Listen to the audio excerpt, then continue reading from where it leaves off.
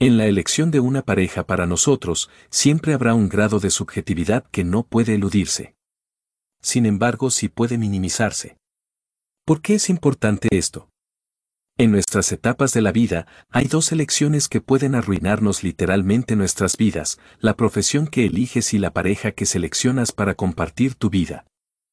Una mala elección de tu pareja puede acarrear, en el menor de los casos, pérdida de tiempo. En otros casos puede acarrear pérdidas muy altas de recursos debido a separaciones judiciales e infelicidad de nosotros, de la pareja separada y de los hijos frutos de la relación. Todo esto por causa de situaciones potencialmente conflictivas entre los integrantes de dos familias que tienen miembros que afrontaron una separación. La aplicación presentada aquí le permitirá hacer evaluaciones a lo largo del tiempo de la unión. Porque es claro que los miembros de la pareja van cambiando a través del tiempo y si cambian severamente, se pondrá en riesgo la permanencia de la unión.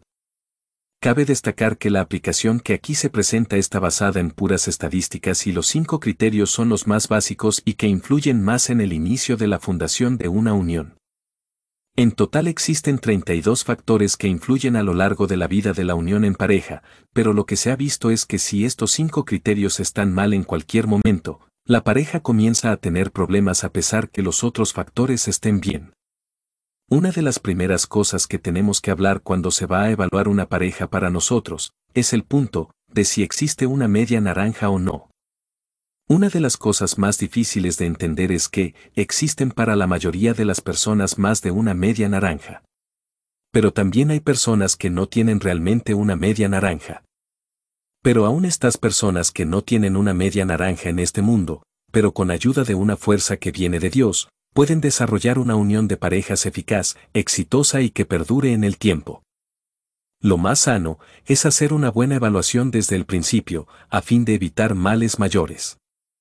Entonces podemos concluir que existen parejas de alta compatibilidad con nosotros.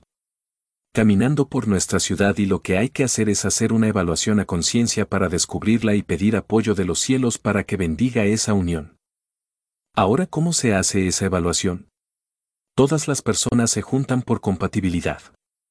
Si fueran fuertemente incompatibles no pasarían de la primera cita. Existen 5 factores que sirven de amalgama para crear una relación, son los siguientes. A. El buen humor.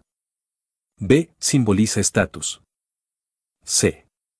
Es agradable a mi círculo social. D. Me atrae físicamente. E. Es amable conmigo y los demás. Por otra parte, la estadística dice lo siguiente: el 20% termina en divorcio dentro de los 5 años. 33% finaliza dentro de 10 años. El 43% termina en 15 años. Además, del 50% de los matrimonios que permanecen juntos, en la mitad de esos matrimonios, uno o ambos participantes dirán: no soy feliz.